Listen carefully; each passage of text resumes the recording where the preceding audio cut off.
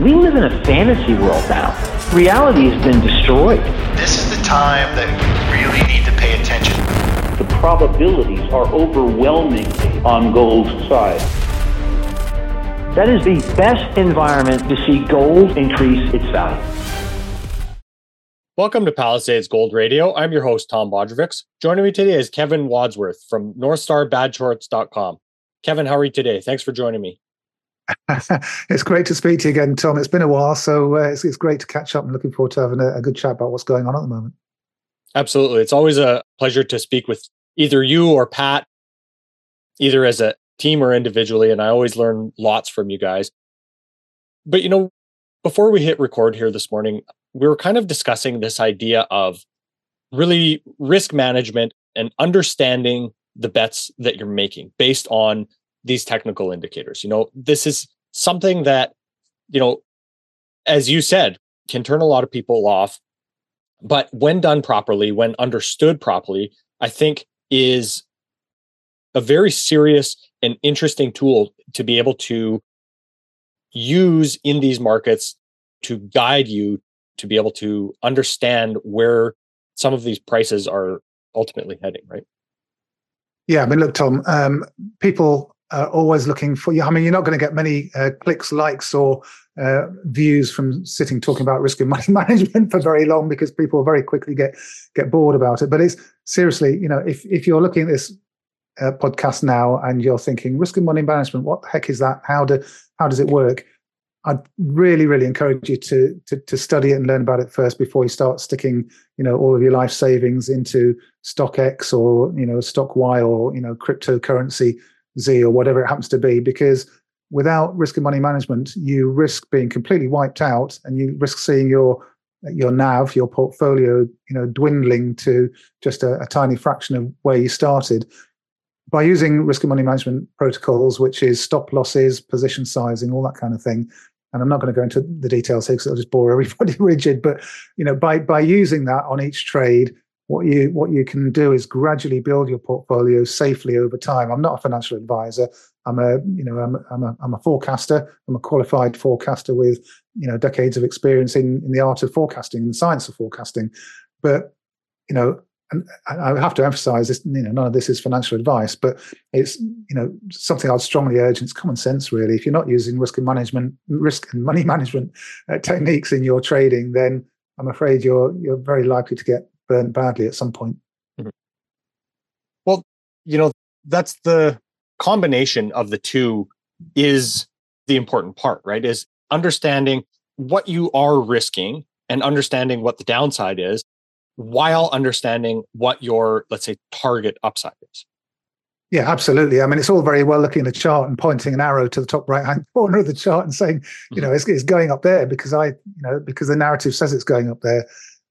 That's great, and it kind of introduces bias and all sorts of things. But what you should be doing is observing your trade very closely, setting a stop loss so that if it doesn't do what you think it's going to do, then without any emotion, without any bias, you just step aside and you wait for the technical chart to evolve and develop and wait for the trade to come to you. There's no need to chase trades, whether it's cryptocurrencies or the stock market or Nvidia, going up, 10% in a day or whatever.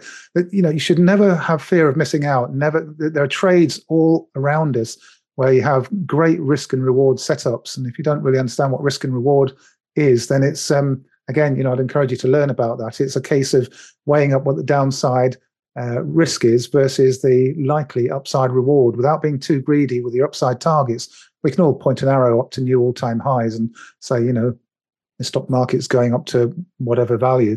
But you need to use some kind of technique to actually estimate your target and not be too greedy about that target. You want to be exiting into strength. You want to be exiting that trade when people around you are saying, why are you exiting that trade? I'll use an example, and I don't think Pat will mind me talking about this. We exited Cameco a little while back, and that particular uranium trade had reached our measured move target. People were saying, well, why are you exiting Cameco? The uranium market's a great bull market, and there's all sorts of fundamental reasons why it's going up another gazillion %. Fact was, it had reached our measured move target. We'd grabbed the move that we wanted to. We'd taken a gain of, I think it was getting on for 70%. And that, perfectly happy with that gain almost 70% on that particular stock. But talking about those gains, that doesn't really mean anything. It's a question of what did your NAV go up by? And I think in that particular case, it's about 6%. So the NAV gain, if you've got a 100,000 portfolio, went up to 106,000 on that trade. So it's a 6% gain on that one trade. The fact that it went up 60 to 70% is irrelevant. And, if you hear people talking about, I put on a trade and it went up 100% or 200%, you really need to see that as a red flag, because people focus on those numbers without ever actually saying, well, what was your risk? What was your reward? What was your position size? How did you achieve that? How did you play it? Because did you get lucky? Did you get lucky? Everyone gets lucky in a bull market. So, there are lots of red flags with technical analysts out there. And if they're talking about, just the gains of individual stocks, then that's it's a sign that they're probably not using risk and money management properly. Mm-hmm. Well, it's interesting, let's say, the language that we've been using so far in this discussion, because really this is, as you said, it's boring stuff. It can be, it's not as exciting to think about this stuff as promising these crazy gains. But I think, another market that a lot of participants have either been bored by or overpromised has been the gold market. While it has been somewhat boring and we've been kind of trading sideways here for several months, we've been holding above this $2,000 level. So why don't we start with the gold chart, how you see it, and how you see this situation with many weekly closes or even monthly closes here above that $2,000 level, and what that structure starts to build. Yeah, sure, Tom. I'm going to share my screen now, so hopefully you're seeing the chart that I've got on my screen here. And this is just an opener, just to set the scene. And people complain about gold and complain about it not doubling or tripling or quadrupling in value. That's not what gold does. We need to set expectations with gold.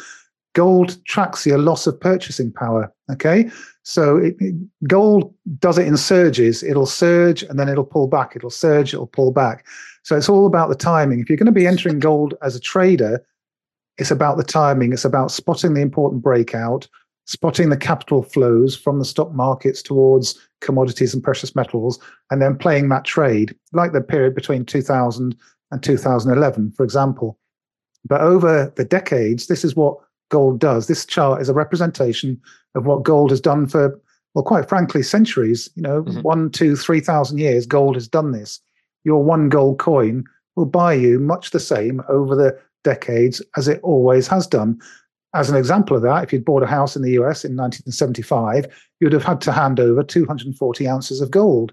Of course, gold back then was much cheaper than it is now. But I'm talking about the number of coins, gold coins, you need to hand over. Now, today, if you've still got those 240 ounces of gold sitting in a basement somewhere, or if you've had a boating accident, you managed to find it at the bottom of the lake, then those same 240 ounces of gold will buy you a house. In the US, these are average house prices. So over that 50-year period, gold has done exactly what it is supposed to do. It's preserved loss of purchasing power. So, set your expectations about gold. Now, looking at the gold chart itself in detail, and everybody wants to chase the huge moves. Everybody's expecting big gains with a Z at the end of it, for example. Everyone's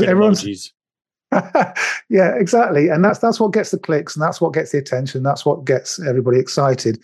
When you get a major breakout like we saw back in 2019, if you go back through my social media feed, you'll be able to see that I projected the move from there to $2,000, followed by a large correction. Now that move and that whole process that took a number of years to complete was entirely predictable to the extent that you could weigh up the probabilities of various different scenarios. And the probabilities favored a move from this 1300 region up to 2000, followed by a very long, tedious correction and consolidation. And I posted that chart back in 2019, 2020. And we've been following that roadmap ever since. And this is what it looks like now. So we've built out a classic cup and handle pattern. This is the 2-week candle chart on the log scale. So each one of these candles represents 2 weeks of price action. Now, I know you've got a range of viewers watching these podcast. Some will understand technical analysis, some won't. But in essence, a cup and handle pattern is exactly what it says on the tin. It looks like a cup with a handle on it. Mm-hmm. Now, in technical analysis terms, when the handle is complete, it's a very, very bullish chart pattern. It's the end of a very long process that leads to the next bull market. So we're at the stage now with gold, having just broken out of the handle and making a little flag on top of the handle. So on the face of it, gold is building an incredibly bullish pattern, but there is a fly in the ointment here. There is a problem, and I'll go on to explain that. The gold chart, if you, instead of just drawing the handle on the cup in here, this is the cup and hand, that entire pattern there that goes back to what year does it go back to? 2010. If I just flip to this chart, back to this chart again, you can see that is this period inside the smaller cup which I've drawn here. The whole thing fits into a cup pattern, and so it's another way of analysing this cup and handle is with two large arc patterns. Now that's fine, but the upper resistance line now goes all the way back to 2011, and that's kind of the last line in the sand that gold really needs to overcome. And that resistance line comes in somewhere around about 2070 or thereabouts. It's a little bit below $2,100.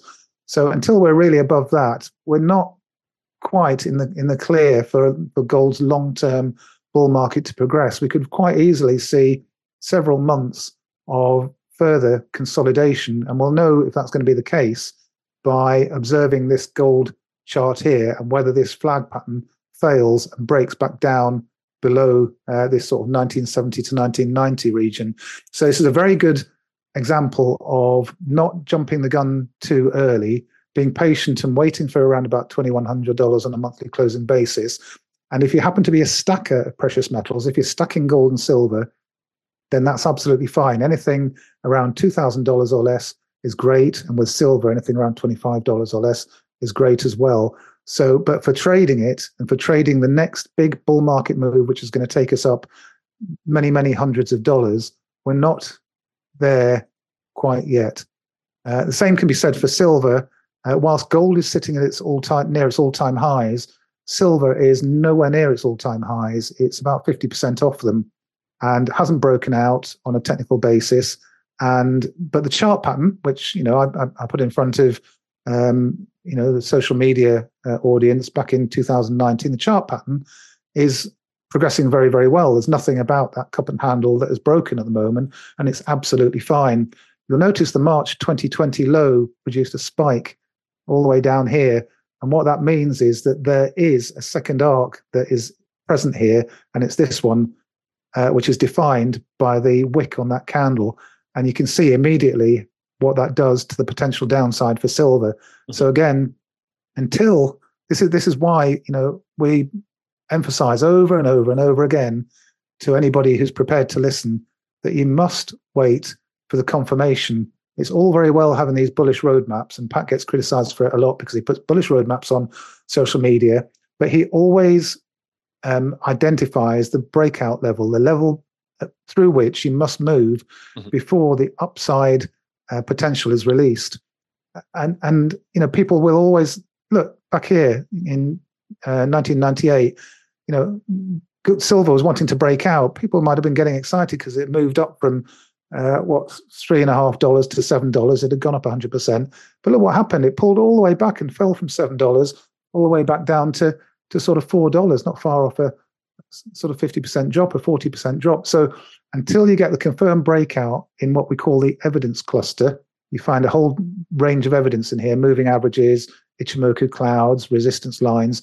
There's a cluster of evidence there. And this is where your weight of evidence comes in. You get the weight of evidence. And also behind all of this, you have to have the capital flows from the investment world, if you like, from what I'm talking about is the ratio of precious metals to the stock market. And precious metals never have a bull market without breaking out versus the S&P. So the ratio chart of gold and silver to the S&P is critical here. Until you get that breakout for gold versus the S&P, then it's not a tradable setup. It's not a tradable move. Great for stacking because you're getting your gold and silver at suppressed levels until it breaks out. but for anybody else, it's not the right environment. And you only have to look at precious metals miners versus gold to see what I'm talking about. So this is a chart of something called the ASA, the ASA index, and the ASA index tracks, or perhaps I should say the GDX index tracks ASA pretty much tick by tick. Okay, so if you look at the ASA chart and you pull up the GDX chart, they follow each other very, very closely. But the reason I'm using ASA is because it goes back 50 years. Okay, it's got much more price history. So what this chart is showing us is how precious metal miners, gold and silver miners, perform versus gold over time. Okay, what you can see is that precious metals miners, and this is the ASA index, I say GDX tracks it incredibly closely. The miners have lost 95% to gold over this period, and they continue to lose to gold over the long time frame. There are periods when you get an upsurge and the miners outperform the metal. But look, step back for a second and just realize that the periods of time when that is the case are very short. And even if we get this, it's a short period of time that you want to be in the miners rather than the metals. And here's another thing. Look at the last precious metals bull market. We know it took off in the year 2000. So that's just here. And we know it ended in 2011. And that's over here. Okay. Look what happened with the chart. The miners outperformed the metal because the chart's rising, and then the metal outperformed the miners. So that between 2000 and 2011, both the miners and the metal had performed equally because the chart ended up back exactly where it started. So the gains that the miners gained over the metals were completely given back by 2011. So the net result was that between 2000 and 2011, there was no advantage to being invested in the miners. One caveat to that is that you can use a ratio chart to spot the miners that are outperforming the ASA index. And we do this for our website members with, multiple markets, whether it's, precious metals or whether it's the uranium market or cryptocurrencies. You're able to use a ratio chart to pick out the handful of miners that are outperforming the ASA index. So if you want to be invested in a miner, pick the winning horse, pick the one that is outperforming the general index. And you can use the ratio charts to do that. And that's why the ratio charts come in extremely useful. But I just wanted to make that point that over time, it's very clear which is the winner when you're if you're going to hold something for 10, 20 years, don't let it be the miners. All sorts of issues around miners that gold doesn't have. Gold doesn't have issues with, the price of oil increasing the cost of getting the metal out of the ground. Now, it seems to me that the miners are handing over one thing to get something that's a lot worse. They're handing over gold, which is, legitimate currency. It's the ultimate currency in a way. And they're getting what they're getting in return. They're getting what, US dollars? That doesn't sound like a very good trade to me. Anyway, that's another conversation. Yeah. Well, so yeah, yeah. Kev, it's interesting to be able to look, to these periods in time and hopefully be able to, identify when you want to be in these markets and when you want to be out of these markets. Something I always try to, have a proper perspective on is that we shouldn't be married to any of these investments or trades, right? As much as we, believe in the ideas of gold and what it represents for us as investors, I think it's important to step back and be able to say, there are times when you want to have, let's say, more of your net worth invested in it, and times when you want to, let's say, back that percentage of your portfolio off. And I think that is, again, that's not sexy or clicky to be able to talk about. No, I mean, gold has a role to fulfill, doesn't it? And it's a hedge against a whole load of bad events. So if you're of the view that a geopolitical event is headed our way of some kind, or a financial crisis of some kind, currency issue of some kind, then gold and silver, precious metals, are physical. You've got them in your possession. They perform a role, and that role is, I think, very important, and may well become increasingly important over the next few years. I've got some more charts that might give you an indication of where this might be heading. Just before we do that, though, I think you wanted me to touch on uranium, and I'll just quickly touch on the uranium chart, because this is a sector that, again, if you go back through my social media feed, you'll be able to see that back in 2019 and 20, I got very excited about the uranium sector, and I took my positions in the sector at this precise breakout and back test here, and I was posting all over social media about it, again, for anybody that would listen. But what's happened here is we've had this evidence cluster by the chart carving out this perfect geometric arc, having a false breakdown in the COVID panic, and then a rapid upside reversal, and even a beautiful textbook back test. Now, if you're not a chart geek and you're not familiar with technical analysis, all of that will sound like complete voodoo and gobbledygook, and I'm sure you're going to get comments on this video saying, "What's the guy talking about? It's all just mumbo jumbo." Well, I'm a scientist. My background is in science, and what I can tell you is that my training has enabled me to sort of see this in terms of almost kind of like physics, mathematics and physics. And what you're observing here is a shift in capital rotation from a very unloved sector back into the sector for whatever fundamental reasons. We don't need to know the fundamental story. All we need to do is observe the chart and observe that the chart broke down, and then something happened to cause that breakdown to be negated.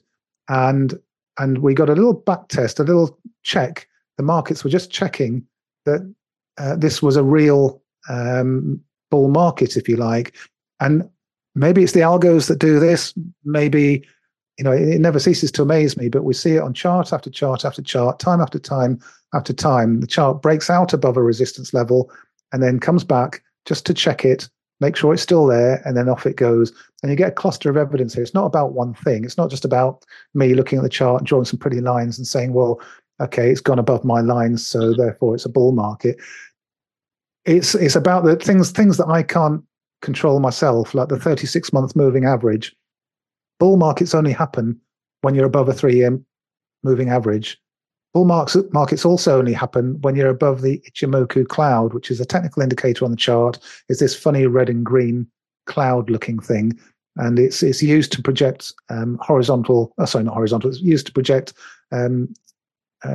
support and resistance into the future. So you can see now where the support is on the Ichimoku cloud. You can also see the volume support, where all the trading volume is on the right-hand side of the chart.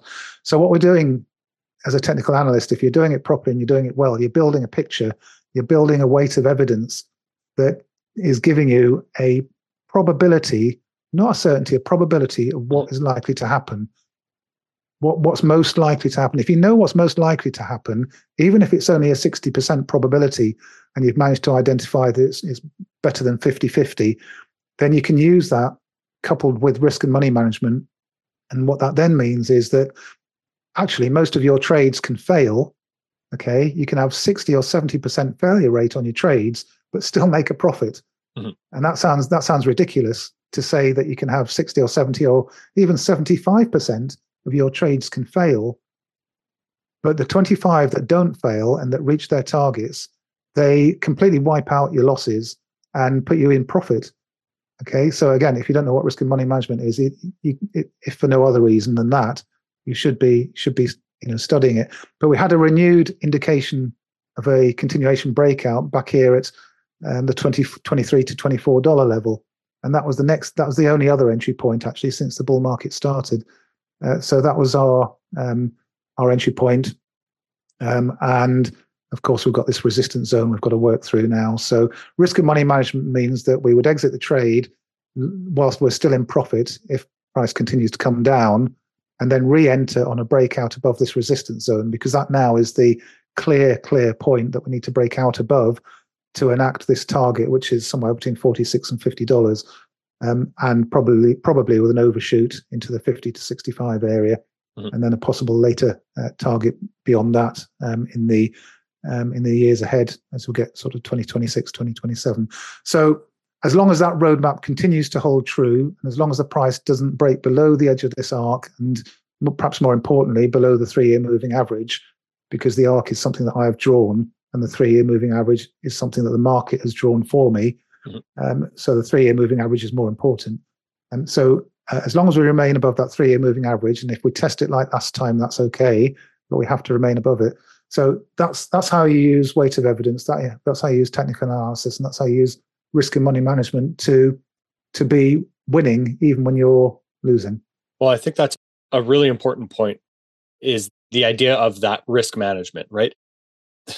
Like you said, it's crazy to people to be able to think that you're going to lose on 70% of your trades and only win on 30%. But if you're using your risk management properly, that isn't going to kill you, because if you're using trailing stops, or you're identifying that downside risk and it breaks that target, then it's time to, take that trade off. Yeah, trailing stops are certainly something that I think quite a lot of people use, and it's scaling in and scaling out is another technique as well. And so they're kind of variations and additions to the simple idea of risk and money management, where you set a stop loss at the point you enter the trade, you set your profit limit at the time you enter the trade, and you just let the trade run. And if it hits your stop loss, then so be it. You lose, well, in our case, we never risk more than 2% per trade. So, with 6 open trades, you would never lose more than 12% of your NAV if every single one of those goes wrong. But you only need 1 or 2 of those to work out. And even if the other 4 or 5 don't work out, then you're still in profit. Kev, something that you touched on in that chart was this idea of volume, right? On the right-hand side. I wanted to get your thoughts on if volume gives you a different signal and how you use that. Yeah, it's one and the same thing. So I'll just show this chart again. You'll notice this big bunch of trading volume here, buying and selling, that's going on in this zone here, and another zone down here. Okay, this kind of peak in the graph on the right-hand side, that's trading volume. The bigger the peak coming out of the right-hand side of the chart there, the more trading volume there is. And you'll notice that in this broad zone where all this trading volume is, it's where we're getting stuck. It's where I've marked the resistance zone. This whole area that we're in at the moment now is a little bit like trying to walk through molasses. You can sort of move, but you're kind of struggling. As soon as you break free of that trading volume, then you tend to move up more freely and more rapidly. And the same down here. You see this trading volume here down at the bottom. And so the support and resistance lines on the chart, and quite often other technical analysis, coincides with these little peaks in the trading volume. Each time you get above a peak in the trading volume, you're also breaking above a resistance line. So it's the same thing. The resistance lines are created by the trading, because it's the trading that's moving these candles, and it's the candles that create the resistance lines. So really, when you're putting resistance lines, horizontal resistance lines on a chart, all you're doing is you're identifying where the volume is.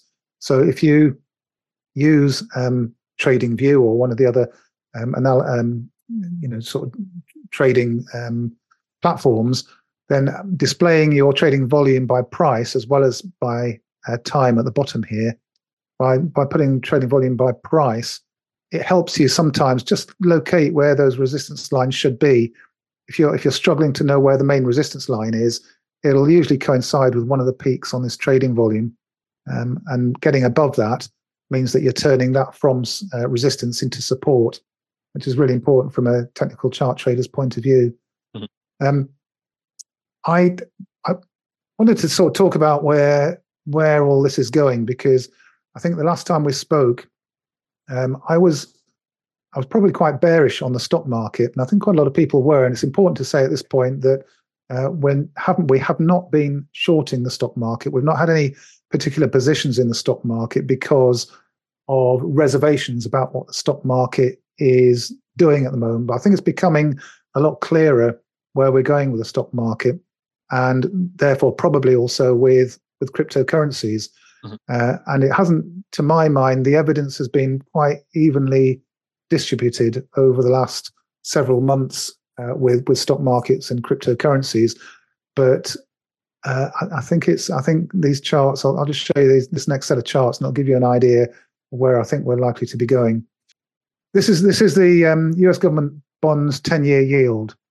So when the bond yields are going up, bonds themselves are not. But basically, the yield does the opposite to what the bond does. Okay, so 10-year yield goes up, then you're in a bond bear market effectively. So government bonds, or sorry, I should say government bond yields, have been in a 30, 40-year downtrend since 1980. In fact, it's more than 40 years. And the 10-year yield was contained below what I call the pain line.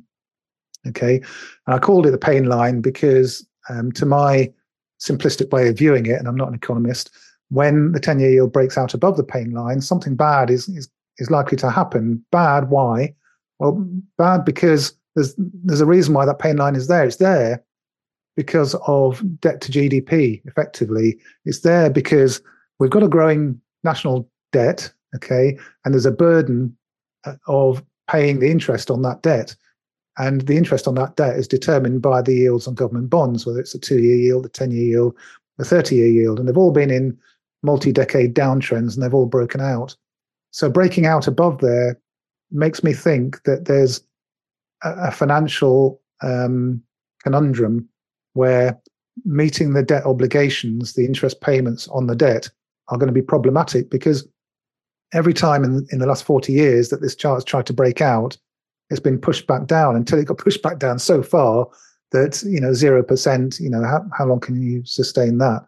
Mm-hmm. And the rapid upside reversal, so false breakdown, rapid upside reversal, led me back in 2020 to tell again anyone that would listen that we're entering a new paradigm. And I got a lot of stick at the time from people saying, well, you're using very sensational terminology there, saying we're entering a new paradigm.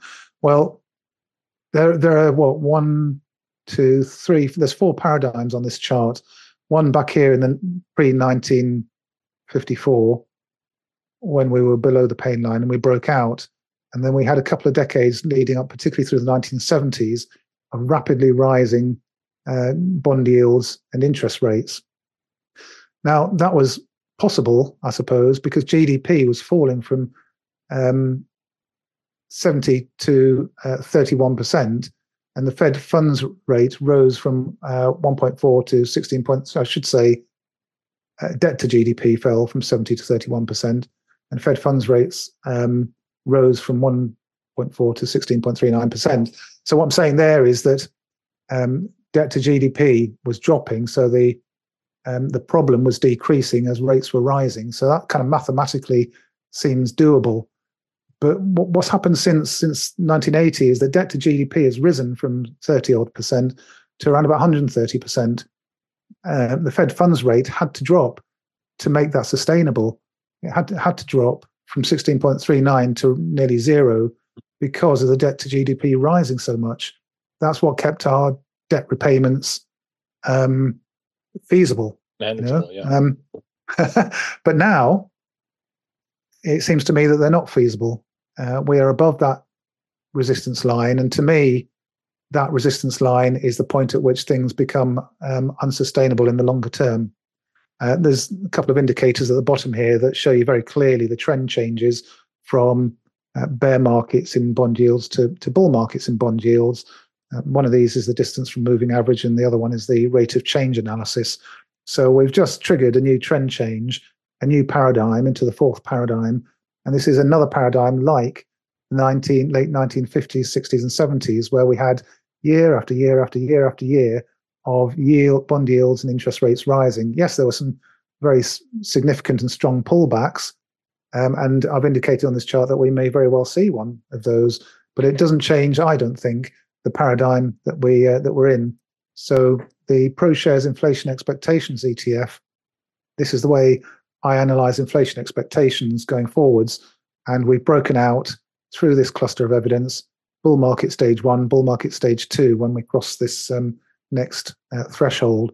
So for me, we're now in a paradigm of surprising inflation, but not surprising to me, but surprising to perhaps a lot of analysts, where they'll come up with all sorts of narratives as to why inflation is proving problematic and eventually scarily high, I suspect. And this sort of leads to another issue which we have with the yield curve inversion.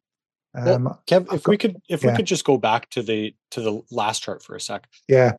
I think this is a really important point, and obviously, using the term paradigm shift for the change in that chart, I think is easily, I don't even think is generous language. There is an absolute sea change in the behavior of that market, right? However, thinking about the ramifications of it, I think is such a conundrum, because on one hand, when we're discussing, inflation, for example, if the Fed sees inflation ticking back up, you'd think that at very least they're going to hold rates where they are, if not increase rates again, because many times Powell has evoked the ghost of Paul Volcker, right? To be able to beat this inflation boogeyman that everybody is suffering from. However, on the other side of this, as you very astutely pointed out, we have this situation where the government is going to have to keep rolling over this debt at higher and higher rates that doesn't seem manageable, right? Now we're going to have very likely falling GDP with growing debt again. And that is a very, untenable situation where it ends up kind of really putting the Fed in between a rock and a hard place, because on one hand, they're going to need to cut to be able to service the debt. However, on the other hand, they have to be able to keep this inflation fight up. So it's going to be a really difficult time for the Fed and for these markets to be able to understand what's going to happen here. Yeah, I mean, there's one way out of this, of course. One part of the equation that would ease the problem is if GDP rises rapidly. Then that would cause debt to GDP to drop and make it possible to raise rates and kill inflation. So the US needs GDP to rise rapidly to have a solution to this. And I'll maybe leave that to your imagination as to how they might want to do that. That is really the only part of the equation that might save the whole thing from falling apart at the seams. I mean, it probably will anyway in some form or another. But mathematically speaking, and I just look at this from a very black and white perspective, mathematically speaking, I don't need to know all the narratives. I'm not really interested in all of that. The chart speaks for itself, and it has done for a good number of years now. Trouble is, of course, that the audience who are listening get very weary of hearing this over and over again, because commentators have been saying for years that this is coming and that a terrible event is heading our way and debt's unsustainable and all that kind of stuff. But having this chart, it helps you position yourself. It helps you have awareness of what's going on around. What I'm trying to say is, not very well, is that you have a feeling over the last several years that something not great is coming. But having this visual chart, it makes it very clear when you cross that threshold and puts you into a new environment. We crossed this 12-year moving average, which has only turned up once in the last 100 years. The last time the 12-year moving average turned up was in the 1950s. It rose through the 1970s. Then it's been falling for decades and decades and decades. And now it's turned up very sharply. And that's only happened once in the last 100 years. So that's something, when something happens that doesn't happen more than once a century, you need to sit up and take notice. Again, kind of for sure. reinforcing that idea of a real paradigm shift.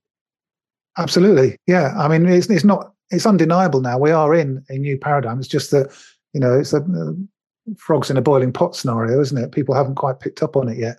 And again, this is something that is very helpful to look at over a long-term chart like this. We're looking back over basically 100 years of interest rates and yields to be able to explain and understand what happened and when, and the actual play out or playbook of those events. And that well, absolutely. And you have to look at the big picture, because if you don't, it's a little bit like, being a doctor and a patient walking in and, a whole range of symptoms, and the doctor only being able to look at your little finger. If you're just looking at what's been going on in the last, let's say 10 years on a chart, you're missing the big picture. Mm-hmm. You can't diagnose somebody who's got, a complex illness by just visually examining their little finger. You need to go into a lot more detail and look at the big picture. And it's no different with technical chart analysis. If you want to know what's happening in the grand scheme of things, and the big forces that are at play, then you need to look at 100 years worth of data, or at least the maximum amount of data that you have available to you. Of course, the charts don't always go back 100 years, especially if you're looking at something like cryptocurrencies, of course. But the more data you can look at, the better.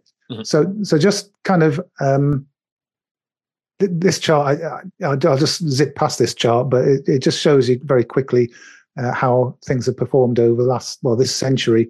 People complain about gold a lot, but look, it's up nearly 600%. Even silver's up 350%, and the S&P is up 288%. So, for anyone that's been investing in the last 20 years, or like me, started in the early part of this century with serious investing, then you haven't really got much to complain about. And it's all about timing.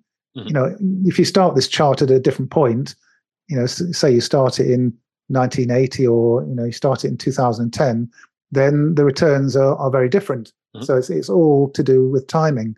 But, so far this century, those are your results. So, if you hear people whinging and whining about, gold hasn't done very well, they probably just didn't get their timing right, did they? And that's what these charts help you with.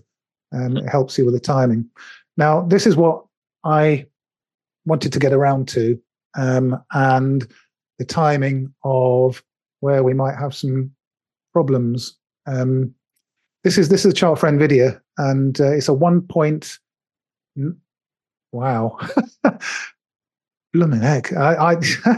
Sorry, it's not often I'm lost for words, but I put a chart out this morning on Twitter saying that this has got a market cap of 1.67 trillion. And I'm just looking down there in the bottom right-hand corner of the screen. It now has a market cap of nearly 2 trillion. Wow. It's absolutely staggering. Yeah, NVIDIA is up 15% today. So what I was going to get round to is that we have a support line for the move up with NVIDIA, and NVIDIA and charts and companies like it. And there's half a dozen, 7 major leaders in the Nasdaq, the S&P, the stock market.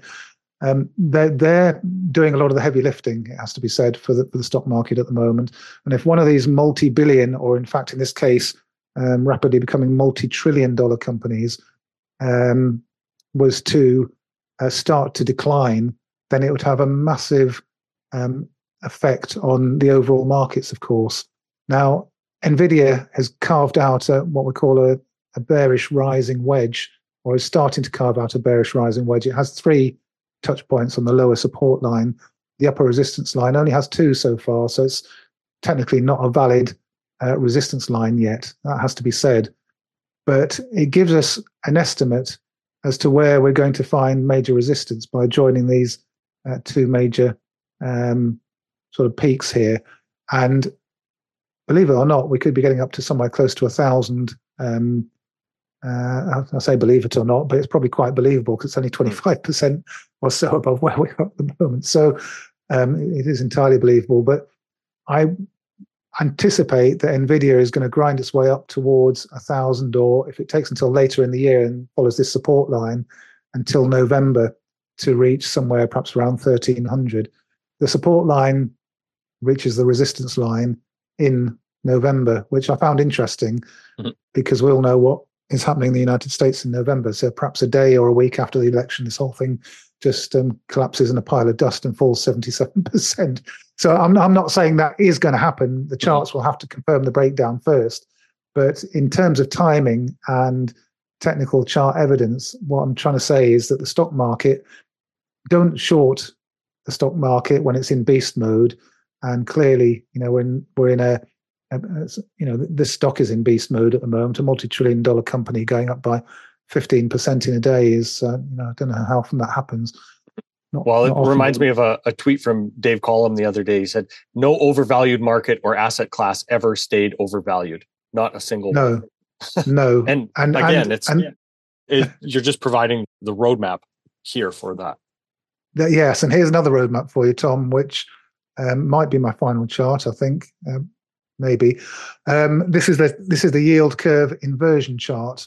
And people seem to like this one because I've got a risk matrix in the top left-hand corner there. And this is the risk matrix that we used in the UK Met Office when we're issuing severe weather warnings for floods or for wildfire or whatever it happens to be.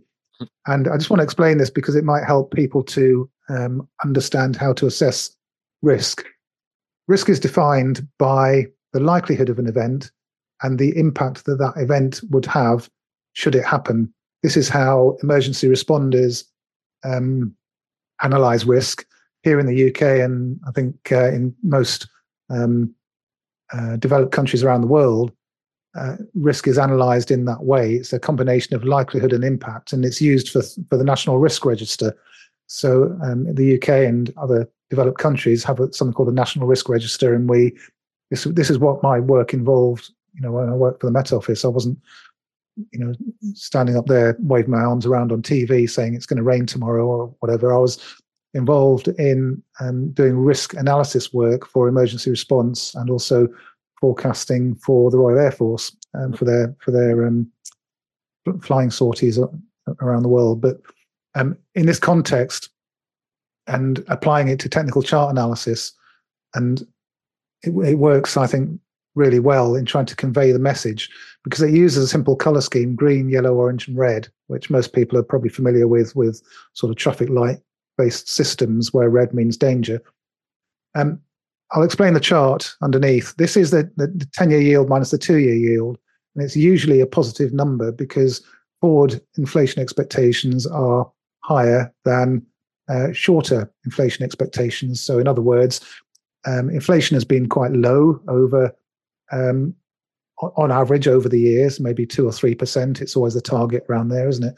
And at those sort of lowish levels, the natural line of thinking is that, well, at some point in the future, inflation is probably going to be higher than it is now. So the 10-year yield needs to pay a greater rate of interest than the 2-year yield to encourage people to hold something for that long. Okay, so that's fine. That's the normal situation. You can see that 99% of this chart is above the zero line. It's above the red line. That means the 10-year yield minus the 2-year yield is a positive number. Great, that's the normal situation. But there are occasions when the 10-year yield minus the 2-year yield is a negative number and the chart dips below that red zero line.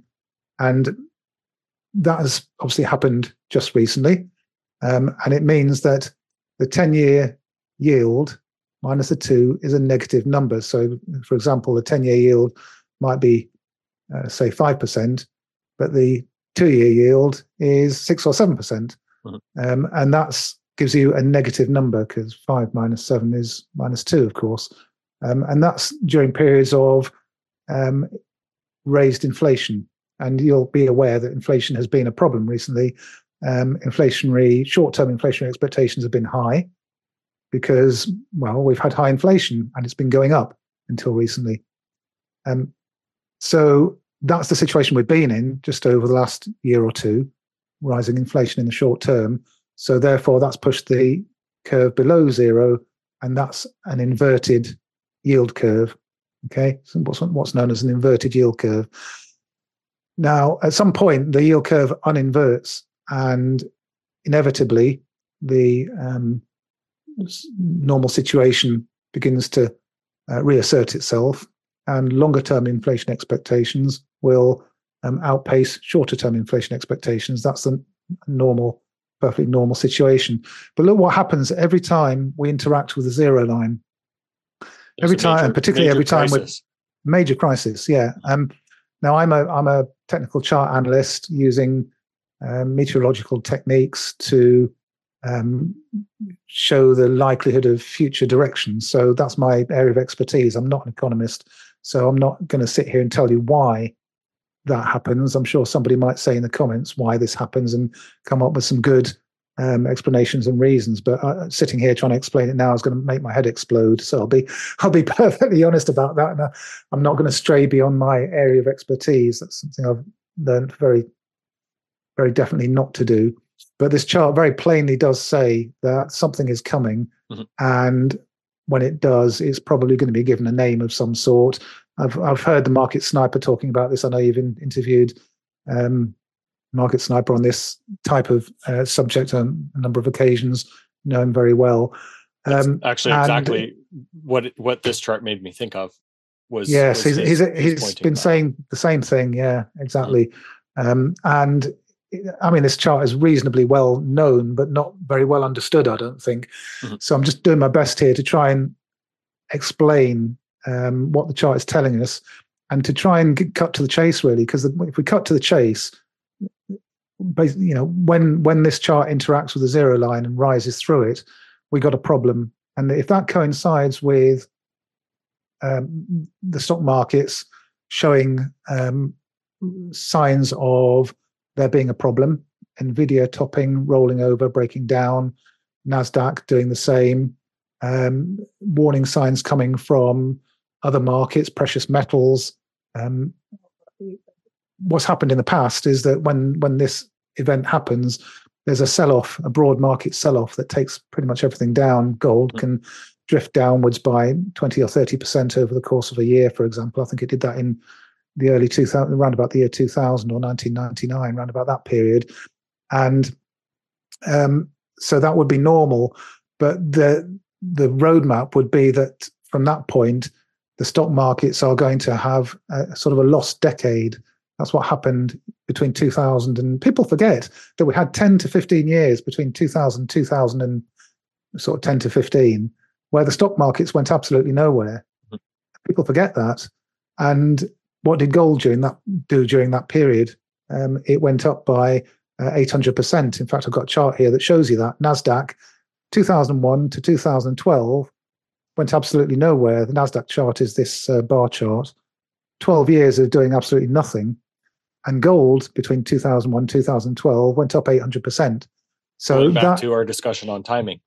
Exactly. Timing is absolutely everything. And recognizing the signals that the market is giving you is also very important. And do not fall for narratives. Whenever anybody says to you that the US dollar index needs to go down for gold to go up, well, just show them this chart, because between 1980 and 2004, DXY went down and the gold price did much the same. In 2004 to now, you've got DXY rising, but what does gold do?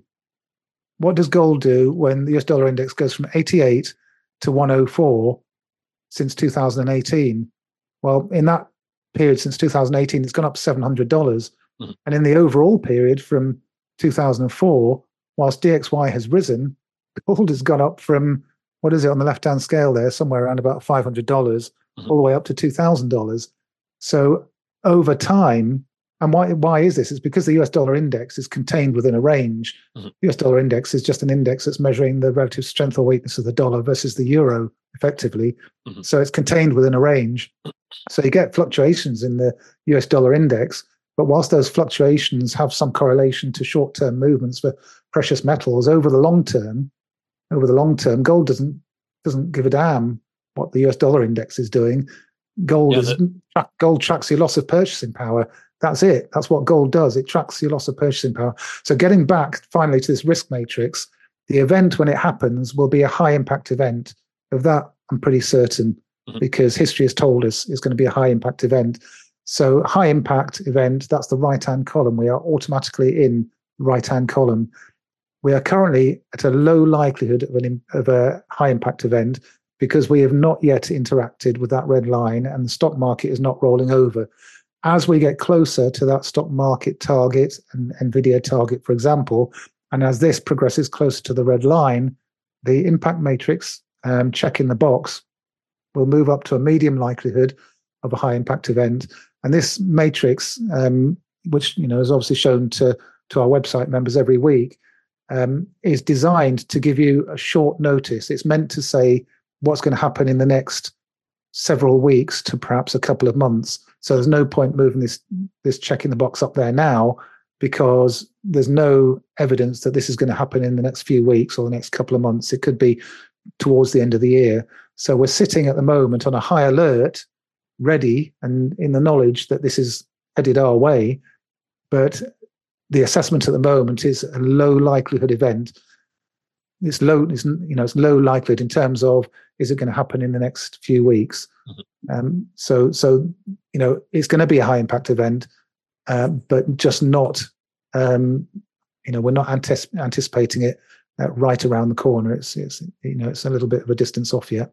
That's how I'm interpreting the chart. Which again, going back to our NVIDIA chart as well, that really is pulling a lot of the stock market along with it, coinciding with, towards the end of the year here, it's going to be, probably a very tumultuous time just from this charting perspective, along with whatever ends up happening in the election. And it makes it difficult for gold to break out versus the S&P. A major part of our evidence case for going long precious metals in terms of trading, I'm not talking about stacking precious metals, I'm talking about trading. A large part of the evidence case is gold breaking out versus the S&P, as it has done in every bull market in the last 50 years. So whilst gold can drift upwards with the stock market going up quicker, that would mean that the gold doesn't break out versus the S&P. So I'm not saying gold is going to go down necessarily. What I'm saying is that for the real bull market to begin and to be really underway properly, it needs to break out versus the S&P. And the reason for that is because you need the capital flows. You need the capital to be attracted towards precious metals, commodities, and all of those things. And that's not going to happen until you get the flows from the S&P. And that's what history has shown us every single time. And I don't suppose it's going to be any different this time. Gold can drift upwards. It can slowly move up, just not as quickly as the stock market. So, relatively speaking, investment in the stock market will be greater than in gold. But as soon as that ratio breaks in the opposite direction, then it's go time for precious metals. Again, just showing that weight of evidence for the metals and when it's really time to pay attention to it and be maybe adding to your positions rather than keeping them at maintenance levels. Yeah, and fear of missing out is a terrible thing. And people think that if gold goes to $2,100, oh my gosh, am I going to miss the move? I need to be in now. Forget that. $2,100, $2,500, $3,000, that doesn't even scratch the surface. Think about it for a second. Gold moved from 250 to 2,000 in the space of 10 years in the last bull run. And in the previous bull run, in the 1970s, gold doubled, then it doubled again, then it doubled again, then it doubled again, then it doubled again, then it went up some more. So we haven't even doubled yet. From $1,500 or from from where we are now, sort of breaking out of that handle, nothing's happened yet. Even if we go up to $2,500, you're really at the early stages of what's coming. You as a minimum, you would expect in an average gold bull run for this to go to 10,000. And that's being conservative. People will say $10,000. What kind of world are we going to live in if gold is $10,000?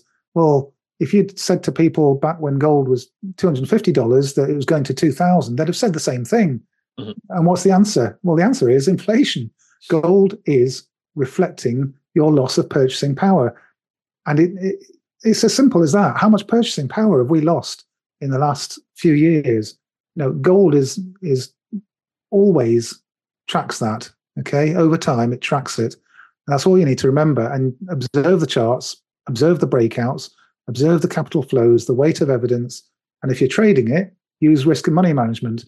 If you're a convicted, if you're a stacker with conviction, and nobody's going to tell you otherwise, and you stack your gold and silver, and over time, that's proven to be a perfectly good thing to do, because you can buy that house for the same price now as it was 50 years ago. If you're an advocate of sound money and gold, you're not paying any more for that house now than you were 50 years ago. It's the same price. It's an illusion. Nothing's gone up in price. Nothing's gone up. It's that dollar that you hold in your hand that's been turned into almost nothing now. It's lost 97% of its purchasing power. Nothing's going up. It's your dollar that's going down. Don't think of it as prices of things going up. It's your purchasing power that's going down, and that is what gold saves you from. Yeah, it's a really important point, Kevin, and one worth, I think, spending some time speaking about as we've done here today, because again, it's just this reflection of the loss of purchasing power, not necessarily, your house or the actual cost going up. And, going back to that chart that we were looking at, the DXY versus gold, that's not necessarily a properly reflective chart of the value of a dollar. That's just a value of a dollar against a bunch of other fiat currencies. Against which are all going down the toilet versus gold, aren't they? Exactly. If you plot all of those currencies against gold, that gold is moving from the bottom left to the top right versus those currencies. And I suspect if we used a chart of, let's say, M2 money supply, or obviously inflation adjusted value of a dollar, the chart would be a lot more of an inverse correlation to each other. But, again, worth keeping in mind that these are just comparisons, really, and ratios against different assets. And we don't necessarily need the DXY, which is a basket of comparative fiat notes against each other to go down for gold to move. You don't. You definitely don't. But what is very useful is to note that when gold breaks out versus DXY, that is another piece of evidence for a precious metals bull market, because what that's doing, and it's hard to explain this, but when gold breaks out versus DXY, what it means is that gold is outperforming the US dollar's relative performance versus those other currencies.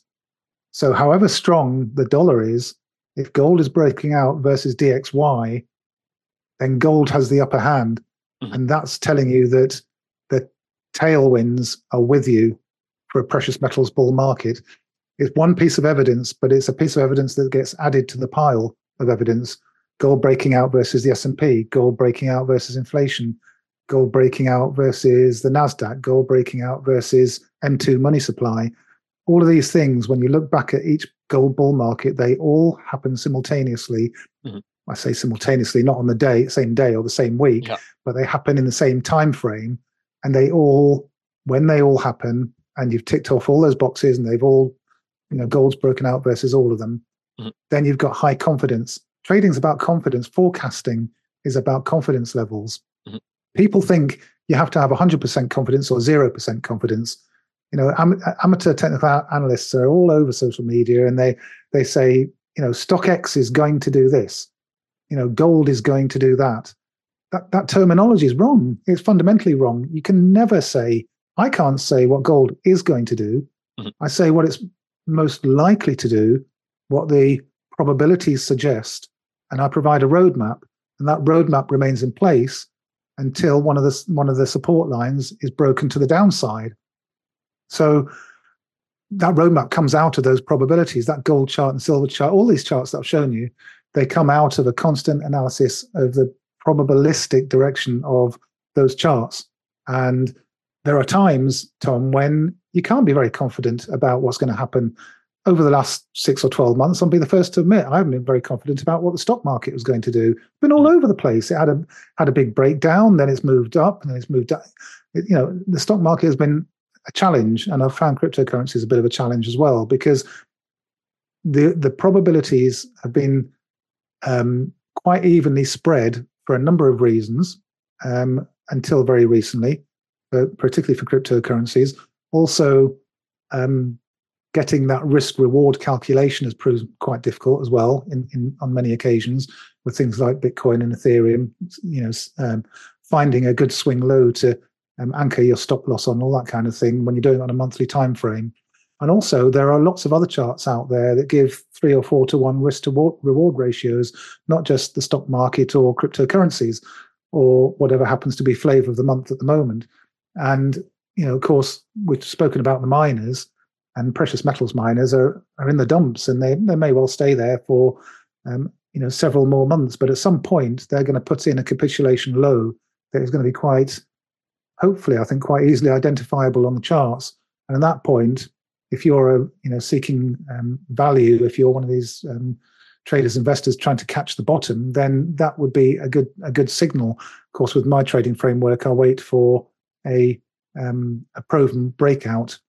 I don't trust the chart until it's proved to me the direction that's going to go in. And it can only do that by breaking out through these evidence levels that I've spoken about. So it depends on your own trading framework, but whatever your trading framework, stick with it and use risk and money. I must have said that about 16 times so far. Use risk and money management, because if you don't, you're going to probably regret it.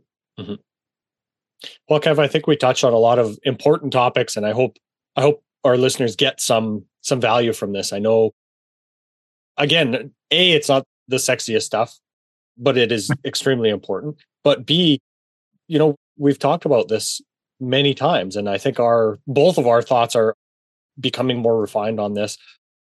And I really appreciate all of the charts and the data that you laid out for us today to be able to really walk us through how you're seeing these things and how they're developing. Yeah, you're welcome as always, Tom. It's always nice to talk it through.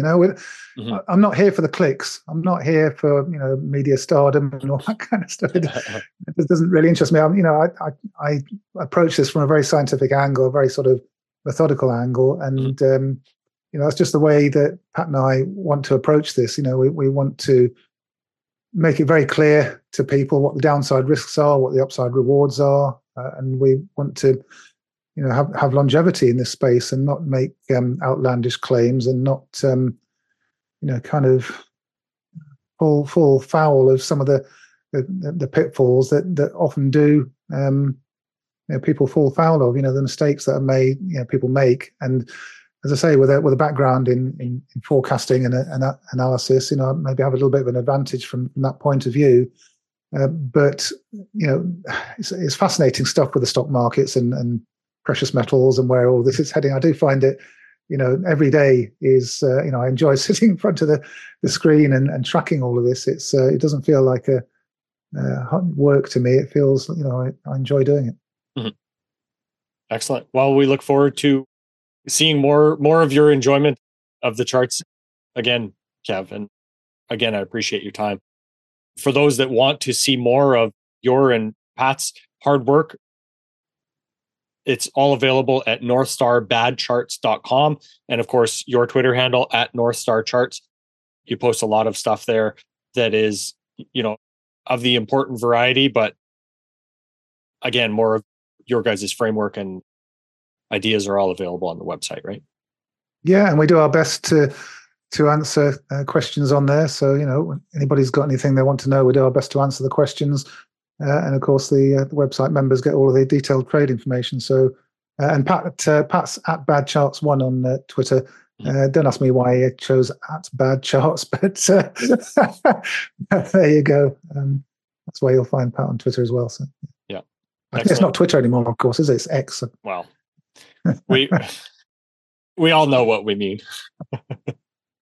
Don't worry, I'll get it. I'll get it in my head eventually. The website formerly known as Twitter. That's the one. Yeah, that's the one. I can't call it a tweet either anymore. It's It's not an X, is it? It's just a post, I guess. Well, I don't think we need to apply that level of accuracy to Twitter, as long as people know where to find us. That's the main thing, Tom, isn't it? Yeah. Exactly. All right, Kev, appreciate your time. Take care. Anytime, Tom. Thanks a lot. This podcast is for general informational purposes only. Nothing on this podcast should be taken as investment advice. Guests on this show are not compensated for their appearance. Listeners are urged to educate themselves and make their own decisions. Do not base any investment decisions on the information contained. To view our full disclaimer, please visit our website.